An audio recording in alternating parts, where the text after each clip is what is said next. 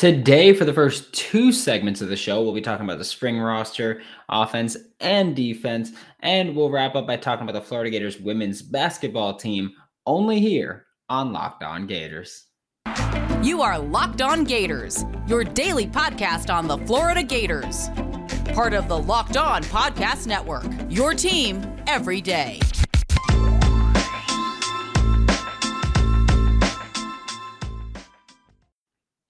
Hello and welcome back to another episode of Locked On Gators, part of the Locked On Podcast Network, your team every day. Today's episode is brought to you by BetOnline. BetOnline has you covered this season with more props, odds, and lines than ever before. BetOnline, where the game starts. Happy Monday. I am Brandon Olson. You can find me on Twitter at WNS_Brandon. Find all my written work with Whole Line Sports. That is WHOLENINE Sports. And I am so happy to be home. The Senior Bowl was dope. And I'm going to talk about it more tomorrow. I was going to talk about the Senior Bowl today, but then Florida Gators women's basketball, the game happened yesterday versus Georgia. And I was just like, I need to talk about this game. So Senior Bowl can come tomorrow. It was dope. I'm glad to be home. I'm very happy. Hope you like my new background. It was a surprise when I came home. So that was dope. But looking at the spring roster, going to start with the quarterbacks. Obviously, that has been the most discussed position on this team. It's also the most disgusting position on this team. That's a lie. There's a few more disgusting than quarterbacks. But we've covered this extensively. We've talked about it so much. Emory Jones is still on the roster. Anthony Richardson is recovering from meniscus surgery. Jack Miller III is a transfer coming in from Ohio State, expected to compete for the starting spot. And a lot of people feel like he might be someone who can legitimately make a run for this. And I am one of those people where it's like, well, look at this offense. They're going to run the ball a lot. They're going to make short passes, and they're going to make deep passes. Intermediate's not a big thing here, and you don't need to be mobile to run it. And I think that's a big thing when you look at Jack Miller is he's not he's not a statue, some people might say, but he's not super mobile. He's no AR and he's no Emory.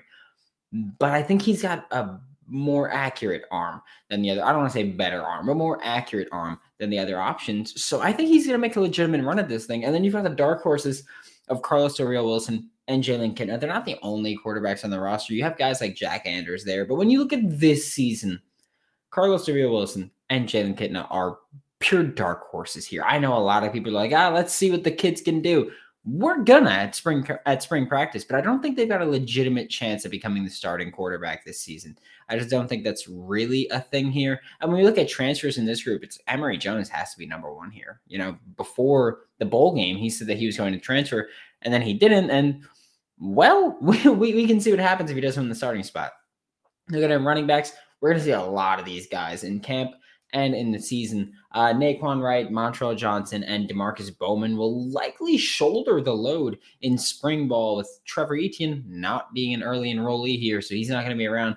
But the group has great depth, especially for an offense that's going to run the ball a lot and going to rotate their running backs a lot. So all these guys could see significant carries. And like I've said before, I think Naquan Wright sees a lot of time in the slot as well. So there's an option there. But looking at other receivers in general, this is this is a deep group that could step up. You know, you've got Xavier Henderson and Justin Shorter are almost definitely going to be the starters on the outside, but then you look at the rest of the group and it's like they're going to contribute. The rest of the group will contribute. There's going to be a lot of guys coming in and coming for screens and doing whatever they're going to do. But I don't know who's going to be contributing more. I think that, and I said this, I believe 2 weeks ago when I covered receivers, where I was like, I think Marcus Burke and Jaquavian Frazier will kind of separate themselves in spring camp. I think that they're both going to play a considerable amount. Trent Whittemore's here, but I think that they're both going to play a considerable amount here. I'm just not entirely certain who else is going to really step up and be those guys. I think that's a little bit of an issue with this team, is that there's talent, but it's also a lot of question marks here, where you've got guys where, like, you could look at like Finley Graham.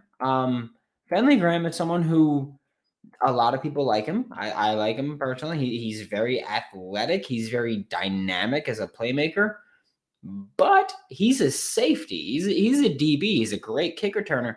But it's expected, or not expected, but it's rumored that he wants to try out playing receiver for a bit. And that's entirely something that he likely can do, at least early on. He'd probably only be like a screen end around kind of guy, jet sweep, and that's fine. There's a role for you there. But I want to see if he's given the shot, because it's a lot of question marks here behind your top three of Xavier Henderson, Justin Shorter, and Trent Whittemore. Looking at tight end, yikes. It's probably the worst position on the team in terms of depth, because it's likely that one of these guys transfers, and I think it'll be Nick Elksnis. And I'll say that because he came here expecting to be involved in a passing offense under Dan Mullen, similar to how guys like Kyle Pitts were used, and that won't be a thing for him, really. I wouldn't blame him for leaving, but this is a tight end group where there's not a ton of top talent. There's a lot of question marks. Keon Zipper, we've seen him play, but we've never seen him be the guy, and that's going to be the biggest question mark, I think, when we look at tight ends is, well, can he do it? Can he be that guy?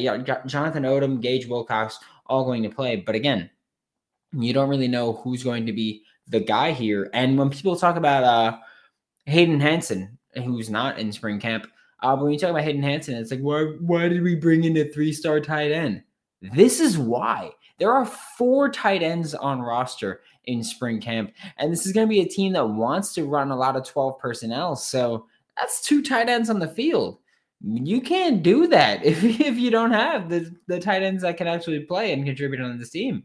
Again, the offensive line, there's a lot of guys here. Like there are a lot of wide receivers, of offensive linemen on this roster. We expect guys like O'Cyrus Torrence to separate himself from the pack, but the team needs to figure out which unit will work best for them.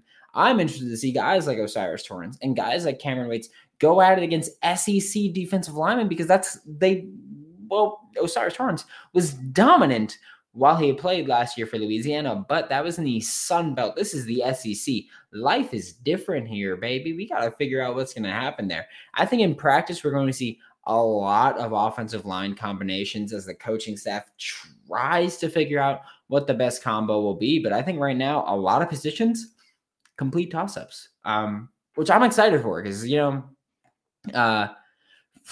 be direct, last year, the offensive line, you sucked. So I want to see you be better here, and I think that you can be better with guys like O'Cyrus Torrence starting. I think he's the best offensive lineman on this team, and I don't think that's a far-fetched thing to say.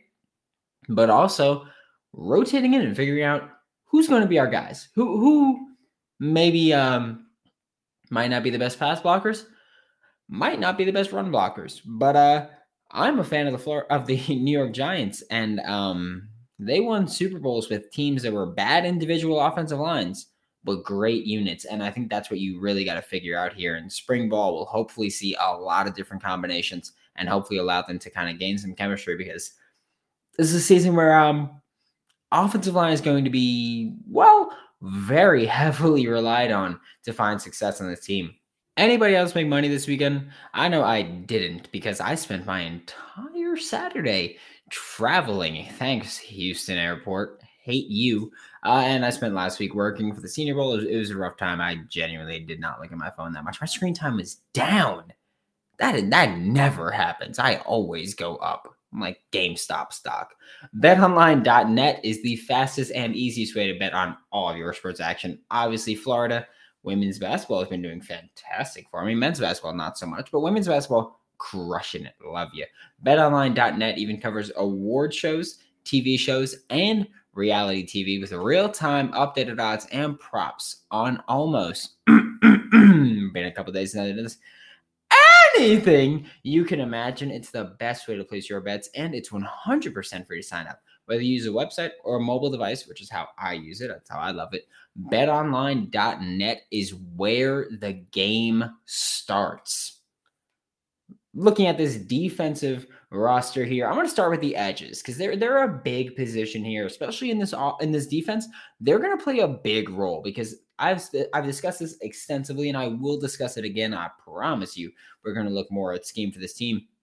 But the edges here, you're going to be rushing the passer, but you are totally relied upon also in stopping the run and playing coverage every now and then. So Brenton Cox Jr., he obviously headlines the group. He's that guy.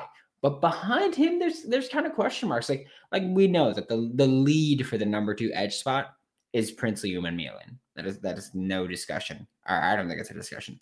He's leading the number 2 spot right now. But you've also got Lloyd Summerall there, and a guy that I want to talk about as someone who could kind of steal snaps here, and it wouldn't shock me if he was the number 2 guy. Chief Borders, he's someone who in high school, he was outside linebacker / safety. Last year, he did not play much at all. I think he played 5 defensive snaps, if I'm not mistaken. So he didn't play much, which wasn't really expected that he would play much anyway. But I think he's kind of a dark horse for someone who can play early and often in this defense. He's someone who, like I said, in high school played linebacker and safety, and you're going to be dropping in coverage. That's a thing this defense does. So Chief Borders already has experience dropping in coverage, and I think that could play a big part in him actually playing edge in this defense. I think we could see him drop back quite a bit in coverage, and he really opens things up. He's one of those hybrid defenders where, he won't be dominant in any one factor of the game, but he could do so much that he helps your defense take strides and become just that much better. So Brenton Cox Jr., Princely Umanmielen, Lloyd Summerall, and Chief Borders are the 4 guys that I really expect to play a lot on the edge here. Looking at defensive line, we're at another situation where we've got number 1. Like we have our guy there with Gervon Dexter, of course. He's been a phenomenal pass rusher, phenomenal interior defensive lineman. He's made plays in the run, but he's obviously been much better as a pass rusher. He's someone who he wins with athleticism more than we'd like to see, and that's not great when you look at the rest of this team.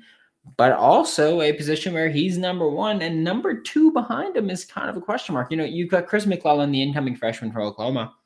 He's here. He's going to be involved in these spring camps. You've got Desmond Watson, who's still listed at 415 pounds. I'm hoping that they just haven't done weigh-ins yet, but 415 is a lot. So you've got Chris McClellan's going to be there. Desmond Watson is another great defensive lineman coming in. Dante Zanders is probably going to be more of an edge, but I'm not super high on him if we're going to be honest.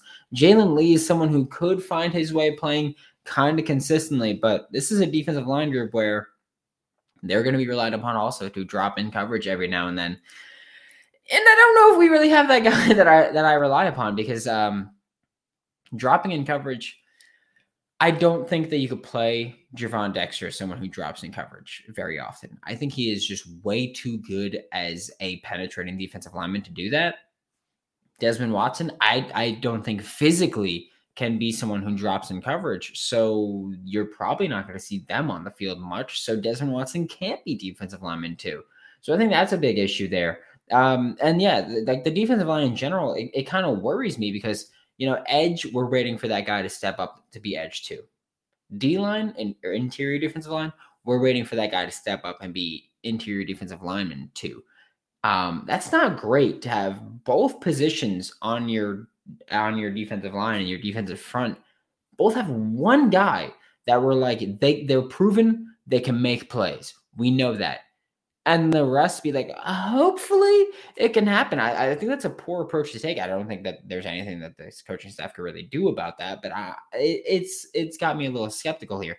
Looking at linebacker, it's a position with a ton of depth, but no legitimate top talent like we were hoping for, especially in spring ball. Guys like Shamar James not there. So that's not really something that we can be like, oh, well, they're going to get there soon.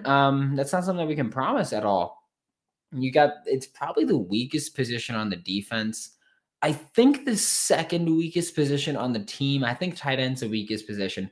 I think linebacker is right there because at least linebacker has someone like Ventrell Miller who he's proven he can't do a ton to really advance this defense, but at least he's proven he could do something to advance this defense where none of the tight ends have proven they could do anything really. Keon Zipper has proven he could be a tight end too in this offense.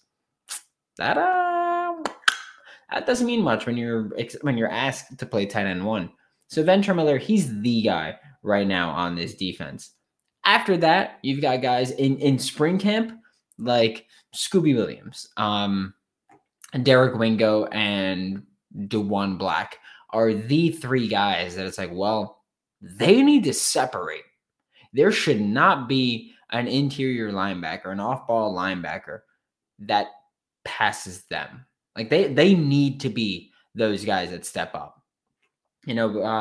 Lost out on Harold Perkins, which sucks. Tyron Hopper also left to an SEC school. And then you've got Shamar James is coming in, but you got to have guys that are on this roster and ready to play. And, I've tried being optimistic about the linebackers here, but I'm not super confident that they could do much. You look at Amari Burney, I don't think he's good. I'm just outright telling you, I don't think he's good. I don't think there are many guys on this team that are good outside of Ventrell Miller. And even then, he's a complete liability in coverage at times. So linebacker is a big question mark here. Looking at the secondary, sheesh, you ain't never seen a position more talented, I'll say. Both corner and safety are insane. Chock full of talent, just talent throughout. Deepest positions on the roster, both of them safety, or both of them secondary, corner and safety. I'd expect at least a couple of transfer outs here. Just because you look, I get it, talent acquisition business, but there's just too much talent here. And I mean too much talent, as in too much to retain. You can never have too much talent at any position, really, but especially in the secondary. But some people are going to want to find new homes. And as much as that sucks to say, it's like, well, this is an insanely deep group. Like I've said before, they're a very deep group where we've got Jason Marshall Jr. is likely going to start. Jason Marshall Jr. and Avery Helm should be the starters on the outside. But you've also got Jaden Hill, who was expected to be the starter opposite Kaiir Elam last year, but got injured before the year, missed the entire year, and Jason Marshall and Avery Helm kind of filled his spot. I want to say it was pretty seamlessly. I realize that's kind of dismissive, but I think corner 2 was a very good position for us last year. Corner in general was a very good position. You've got guys like Ethan Pouncey who gonna want to play. And we're just at a spot where, looking at this team, I think Jordan Young and Ethan Pouncey are kind of the guys that could transfer. I don't think Ethan Pouncey will, because, he came to Florida, and his brother, Jordan Pouncey, who plays wide receiver for Florida, came to Florida with the intent of playing on the same team. And so I don't think Ethan Pouncey transfers just yet, but this is a young secondary and a good secondary where I don't know how much playing time he finds. Jordan Young also, I don't know how much playing time he finds. So at corner, I think those are two guys who they won't see run early. I don't think they will, especially Jalen Kimber coming in. I don't think Young or Pouncey find playing time early, so they could choose to jump ship, but I really don't think Ethan Pouncey does, just because he's got eligibility and his brother is still on the roster here. With Corey Collier at safety is the guy that I think might go, maybe Dakota Mitchell too. But I think both of them are I'll say flight risks at safety, where they could both leave and it wouldn't surprise me, because, again, you're looking at a position with just a ton of talent here. This safety class is fantastic, especially when you have Trey Dean coming back for another year, along with Rashad Torrance II starting at safety. They're both going to be starting there. And then you look at the star spot was Trevez Johnson last year. And you look at Kamar Wilcoxon played last year. Mordecai McDaniel played, or Kamar Wilcoxon was supposed to play last year, but got injured. And Mordecai McDaniel did play last year. And Kamari Wilson's a 5-star safety that's coming in and is here for spring camp. So he's going to find playing time, where Corey Collier, he's someone who, coming into Florida, was, he needs to add weight. He needs to do this. He needs to do that. I don't know how much he plays. If we're just going to be completely honest, I don't know how much he plays, and I love him. But I think next year he'd play, but I don't know if he's going to find his way really into the rotation. And we're coming up on that time where it'll be 2 years of you not playing. Will you transfer to find a spot where you can play and can kind of force yourself into that rotation and play at the next level is really the next question. So safety, or secondary in general, I think is incredibly talented, both at the top end depth-wise, but I don't know how much of that talent is retained in Gainesville for next year. It's the new year, so that means New Year's resolution time. If yours is about getting fit and working out and doing this, great for you. Make sure you include Built Bar in your plan. I'm really bad at keeping my New Year's resolution. It's awful, especially spending a week in Alabama when I'm used to New York foods. That barbecue hit different down there, if we're being honest. Every year, my weakness is the sweet tooth. Usually, last week, of course, it was that barbecue done got me. But with Built Bar, it's already coated in 100% chocolate. Most bars have just 130 calories and 4 net carbs, along with 17 grams of protein. So it's already it's that snack you need. Throw out your hidden stashes, your Reese's, Kit Kat, whatever it may be. Throw them out. Snickers. Throw them out, whatever it is, and just get Built Bar. You don't got to sneak around. You don't got to feel bad about whatever you're doing. None of that. Just get Built Bar and enjoy yourself. Built Bar is always coming out with new limited time flavors, so you'll never get bored. Use promo code LOCKED15 to get 15% off of your next order. That is locked, LOCKED 15 to get 15% off of your next order at Built or BuiltBar.com. To wrap up today's show, we were talking about the Florida Gators women's basketball team. And I'm going to say it this way. Holy hell. I love this team. I don't think I have ever loved a women's basketball team as much as I love the 2021-22 Florida Gators women's basketball team. Because 8 games ago, Ocho games ago, they lost Lavender Briggs, who was a phenomenal player for the Florida Gators. She got injured and then she entered the transfer portal. And since then, the Florida Gators women's basketball team is 7-1 in those 8 games. That includes wins over these rankings are at the time, not current, but at the time, number 25, Texas A&M. And by the way, that's what matters. What at the time is what matters. So number 25, Texas A&M. Auburn, unranked Alabama, but then their next bunch of wins, just massively impressive.